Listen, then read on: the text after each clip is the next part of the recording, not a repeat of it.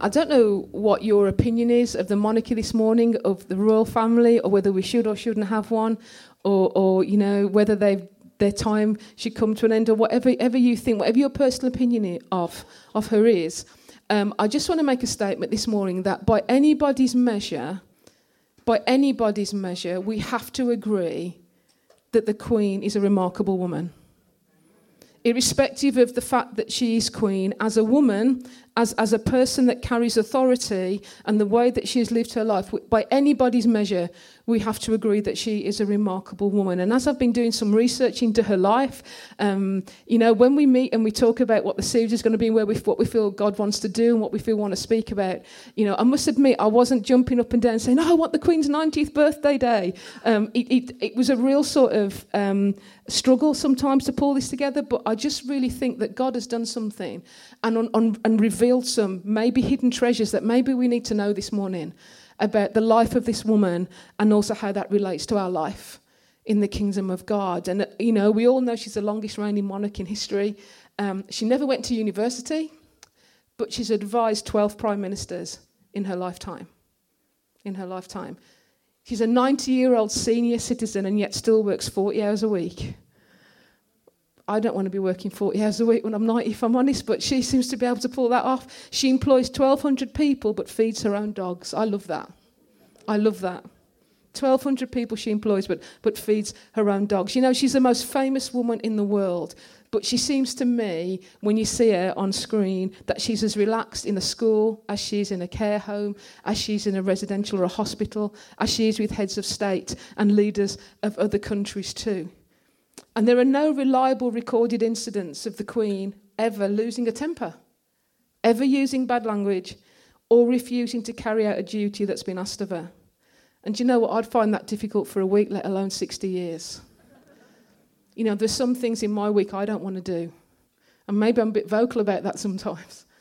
But there's no reliable recorded incidents that she's ever done that. But I believe there's a secret to this amazing woman. There's a secret to her amazing woman, her consistency and her contribution to us as a nation, and I think it's this. She looks in two directions. She looks upwards to God, and then she looks outwards to us as a people. And you could sit there going, the Queen, really? Is the Queen really a Christian? Do you know what? I'm standing here believing 100% that she is. I honestly believe she's as saved as I am. She has a relationship with God the same way I do. And why do I believe that? Because of a quote that I read from her, and it was this: I know just how much I rely on my faith to guide me through the good times and the bad. Each day is a new beginning. I know that the only way to live my life is to try and do what is right, to take the long view, to give of my best in all that the day brings, and to put my trust in God. I draw strength from the message of hope I find in my Christian gospel. That's awesome. That is awesome. And her trust in Christ is central to her life. And it wouldn't be right this morning if we didn't take a moment to pray for her. And the Bible's very clear, as Leon reminded us again last week, that we need to pray for those in authority over us. Whether we agree with them or not, whether our opinion is that they should be there or not, that we're called to pray for them. And we can't ignore that directive. So I want to invite, if you'd stand with this morning, we're going to pray for her. And just remember and honour her as she deserves to be honoured this morning. And so, Father, we want to thank you for the life of this amazing woman. Father, I want to thank you that I believe that she knows you. I believe she has a living relationship with you. Father, I want to thank you for her 90 years of life, but also her 60 years of service to us as a nation. Father, I pray that in the time that she has left on the throne, that you would continue to guide her, you would continue to give her wisdom. Father, you would continue to put her in places where she can speak on behalf of you and behalf of us as a people. Father, I don't know the things that you've protected us from because of this woman. Maybe she is a buffer spiritually somewhere between us and things that could come into our nation. We only see, Father, what we're allowed to see. But Lord, in her private time, I'm sure she has many conversations with you, and I pray that you would honour that. Father, honour her family. I thank you, Father, that she lives to serve her people.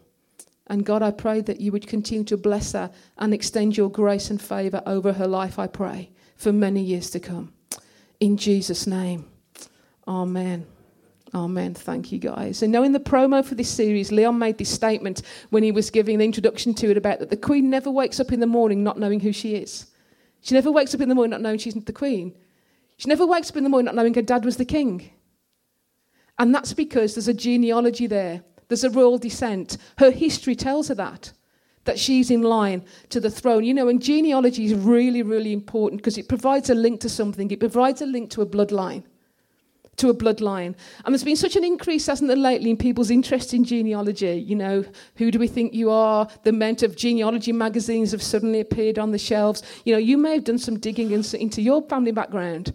You know, I've done mine, both sides of my family, my dad and my mum's. And I've got to tell you, I've not found anybody infamous or famous.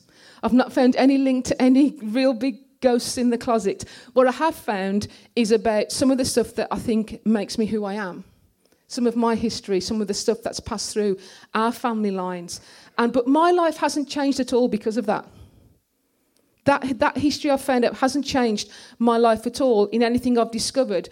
It was a curiosity. You know, I did it because I was just wanting to know where I came from and what my background was and where we moved from and did we actually spend all our time in this area and all that kind of stuff that you want to know. But it was just done out of curiosity. But for some people, it's more than a curiosity. It's a foundational truth for them. And in Jesus' time, genealogy was really important. History was really important. Your line was really, really important. And it was critical for a number of reasons. Number one, it proved claims on land. Number two, it determined the rights of your inheritance, so what you got and who you got it from and how it passed through the family was really important. It proved any claim to you being a priest, which was a calling in the Bible. And you had to be verified that you were in a priestly line. Not just anybody could become a priest. You had to prove that fact. But fourthly, it proved any claim to royalty, any claim of being a king. If you claimed a royal pedigree, you had to prove it by your genealogy. And that's why in the Bible, in Matthew and in Luke, in the Gospels, the 4 books of the New Testament, you will find lists where it shows the genealogy of Jesus. And they're not just in there just because he didn't know how to start the book. It's in there because it needs to prove that Jesus is of a certain bloodline. Jesus is of a certain bloodline, right back to King David and beyond. And that's why when I became a Christian, when I became part of that genealogy, my bloodline became that bloodline. So if you know Jesus this morning, you consider yourself to have a relationship with God, your bloodline is linked to that bloodline. And that list is growing and growing and growing and growing. And you should be getting excited about that your name is actually on that list. And if Matthew was writing that list today, my name would be on there. So would yours. Because my bloodline is now that bloodline. That is now my genealogy. My name gets added to that list in the book. You see, we've got a lot in common with the Queen this morning. A lot in common with her. Because although she's the head of our country and the head of our state and of our nation, and we are subjects in her kingdom, and this is the bit that blows my mind, she has made herself a subject in another kingdom where we are equally as royal as she is. And that's the kingdom of God. And that's the kingdom of God. And when we hear this word kingdom, it probably brings up loads of illustrations or imageries or stuff in your mind, different ideas, especially if you watch programs such as Game of Thrones, which is kingdom against kingdom against kingdom against kingdom, all battling for this thing called the Iron Throne. And we struggle with the concept, though, really, because none of us really know what it is to live in a kingdom. None of us really know what it is to live in a thing that we call, a kingdom, because there's no remnants, there's no kingdoms left anymore. Although we live in something called the United Kingdom, we don't really know what it is to be a subject in a kingdom. We don't know what it's like to live under the reign of a king, really, because we're governed by Parliament. But because of this, I think we miss not understanding the greatest message that Jesus came to bring. And he talked about this kingdom again and again and again and again. You see, this kingdom isn't about a battle for geography. It's not about a location with boundaries, but it's about wherever the king reigns. And we're going to talk this morning about 2 places where I think the king reigns. And the first place is inside of us. We carry him in our hearts. And that's what happens when we first become a Christian. When I gave my life to follow Jesus, his spirit came and took up residency in the throne that's in my heart. He sits there now. That's his residency. That's his governance. And then my body, became an extension of his kingdom here on earth. The place where the king rules and reigns. Because the Bible says we're in the world, but not of the world. There's some of you looking at me a bit, that's a bit deep. I'm not quite followed you there. So I've tried to think of an example that I could give that would actually give it some meat on the bones, really. So we've all heard of embassies. Yeah, different embassies. So when we're in another country and something goes wrong, we all run to the British Embassy because they're the ones that can sort it all out for us. Because that embassy is a piece of land or an area that actually belongs to another country. So we could go to the States, and if something went wrong, if I lost my passport or I couldn't get home for some reason, my first port of call would be I'd be on the way to the British Embassy, because that is a little bit of England. That is a little bit of home. And it's controlled and governed by the laws of this country. So when you enter into an embassy, you're actually going into a different country. We know that, don't we? You get that. So we go into an embassy, we're going into a different country. And the same is true of our hearts. So even though I was born in the UK, I'm a UK citizen, I was born in a different country. When I became a Christian, I also became a citizen of another country, a citizen of the kingdom of heaven. And that is the rule and reign that governs my heart. Okay, so I've actually become an embassy. And it's a really grand title, I know, but so are you. And of that embassy, you're an ambassador. And this is where it starts to get really, really interesting, because you're an ambassador of this kingdom called the kingdom of God. And as an ambassador, I'm called to uphold the objectives and directives of the country that sent me. So when we send ambassadors to other country, they're there to represent us. And in the same way as I'm an ambassador of the kingdom of God, of this embassy, I'm here to represent Jesus Christ and what he stands for and what he says. But an important thing is that this kingdom isn't a democracy. How many people have ever voted in an election? How many people have ever voted in an election on an issue they haven't fully understood? That tells you right there why the kingdom of God is not a democracy. Because we don't know everything. We can't know everything. We don't know all the facts. Only God knows that. So this isn't a voting kingdom. This is a king where he reigns and he's rule and he governs. And as that, I'm a representative and ambassador of that. And when the Queen was crowned, during her ceremony, she was given several things, several objects, several symbols that highlighted the values that she should have, that any monarch should have. And so we're going to take a little look at those this morning, of what she was given during her coronation service. And the first thing she was given was an orb. And she was given an orb with a cross mounted on top of it. That's the one there on the screen. And this was supposed to symbolise her power over her people, over the country. But it also symbolises the rule of Jesus Christ on the earth. Then she was given some swords. And this was supposed to symbolise her role in administering justice. But the interesting thing about these swords is that they're blunt. They're cut off. The tips are cut off. They couldn't really hurt anybody unless you tried really hard. So they're blunted off. And this was to show that not only should she exercise her role as a judgment, but she also needs to exercise mercy. Is this starting to ring with anybody else we know? You know? So then she was given a scepter. In fact, she was given two. There was one with a cross on and one with a cross with a dove on the top, which was the most important one. And that was given to her to show that she was supposed to bring peace into a kingdom that she reigned. And the more I'm looking at this stuff, the more it's reminding me of somebody else. The more it's starting to tick some boxes with me about somebody else that I know. There's somebody else that actually has a kingdom. And then finally, she was given a Bible. And in the service, it was described as the most valuable thing this world affords. Do you know what? Even back in the 50s, this nation still had something right. We still valued and we still gave a prominence to the Word of God, to the Queen that was going to govern our country. And this was supposed to provide all the wisdom that she needed to serve her people as she lived her life of royalty. And then this got me thinking, you know, that actually we're also working royalty. But the Bible puts it another way for us. And Micah puts it beautifully, and in that we've been given responsibility to serve others. And Micah put it like this: what does the Lord require of you? He requires of you to act justly, to love mercy, and to walk humbly with your God. And right there in that verse are our ceremonial orb, our swords, our scepters, right there. The same as the Queen was presented with. Exactly the same. And then Jesus showed us exactly how that royalty should be lived, how to live out a life of royalty, how we should conduct ourselves. And that's found in Philippians verses 1-8 in chapter 2, and it's going to come up on the screen for you. And I hope as I'm speaking, some of this stuff is starting to just drop into your mind about actually how we are living a life of royalty with God. It says, if you have any encouragement from being united with Christ, if any comfort from his love, if any common sharing in the Spirit, if any tenderness and compassion, then make my joy complete by being like-minded, having the same love, being one in spirit and of one mind. Do nothing out of selfish ambition or vain conceit.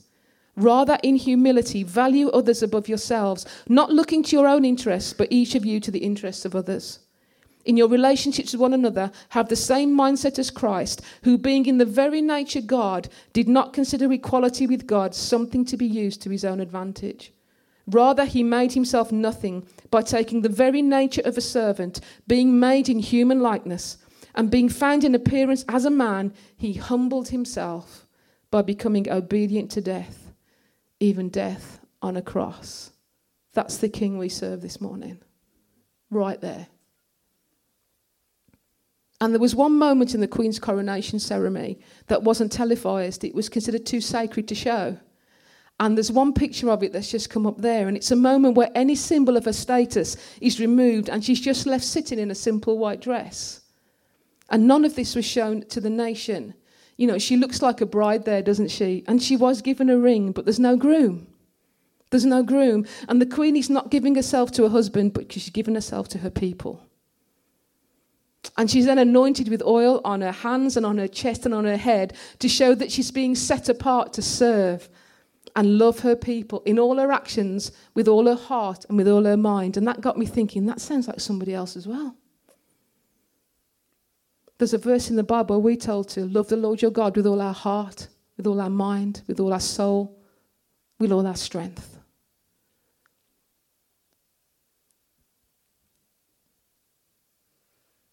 You know, Jesus wasn't he was set apart not to serve but to be served. Not to be. Have I got that right? Probably not. No, I haven't. Not to be served but to serve. Sorry. And to sacrifice his life so that we can have life in all its fullness. And the kingdom is also all around us, you know, and within that is this gathering of people we call the church. And it represents everybody on earth that has a personal relationship with Jesus Christ. And the church always has been and always will be God's way of moving forward and demonstrating his power. And in fact, in Matthew 11:12, it says this, from the days of John the Baptist until now, and that word now means now, as in today, this Sunday, the kingdom of heaven has been forcefully advancing. God's kingdom is on the move.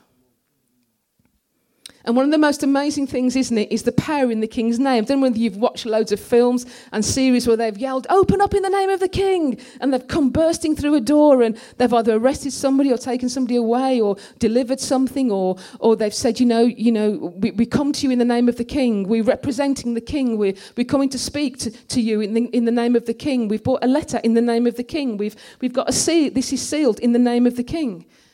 And because it was delegated authority, the king could delegate his authority to whoever he chose to represent him.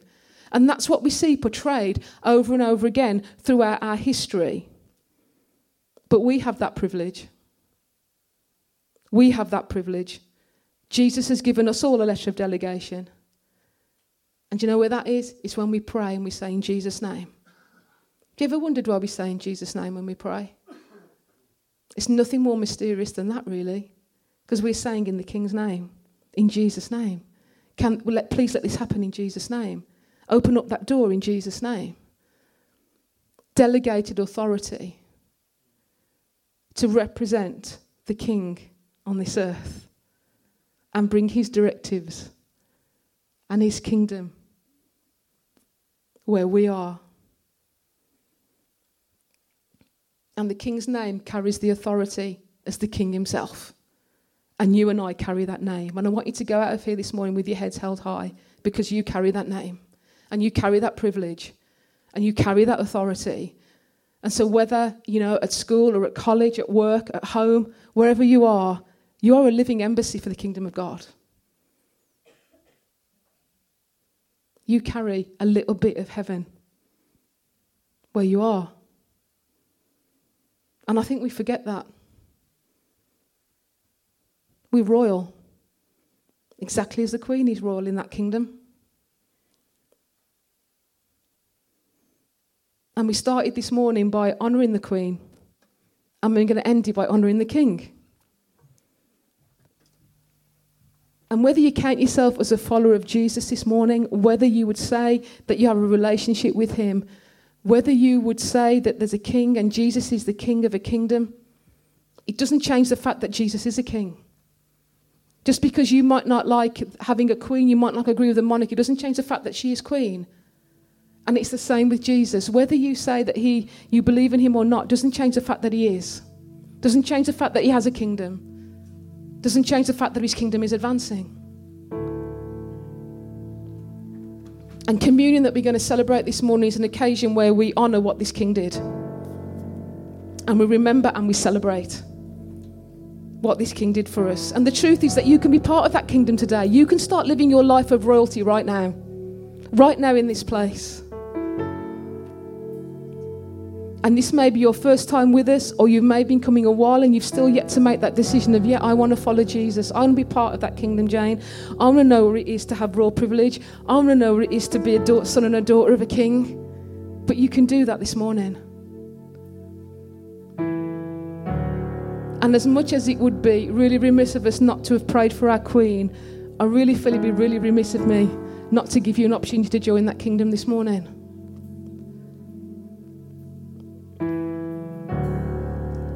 And so if you want to start your life of royalty today, if you want to say, yes, Jane, I want to be part of that kingdom, and you haven't already, I want to give you an opportunity to do that right now. So while people have got their heads bowed and their eyes closed, if you just want to acknowledge to me and put your hand up and I'll see that and then I'll pray for you, that would be really great. So if there is anybody here, if you could make it so I could see it, thank you. Thank you very much. Anybody else?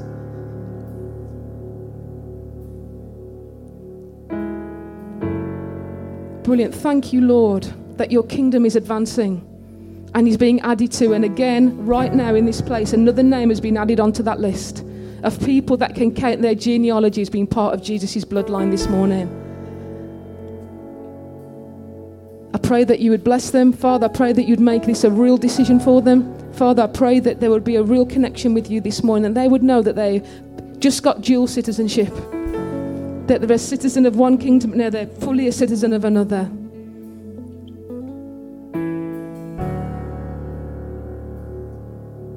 And for all of us here, God, who consider ourselves all ready to be a part of your kingdom, I pray that as we take communion, you would challenge us, Lord. Are we building the kingdom of God in our lives? Are we a carrier of your kingdom? Because the mark of the kingdom is the rule of the king.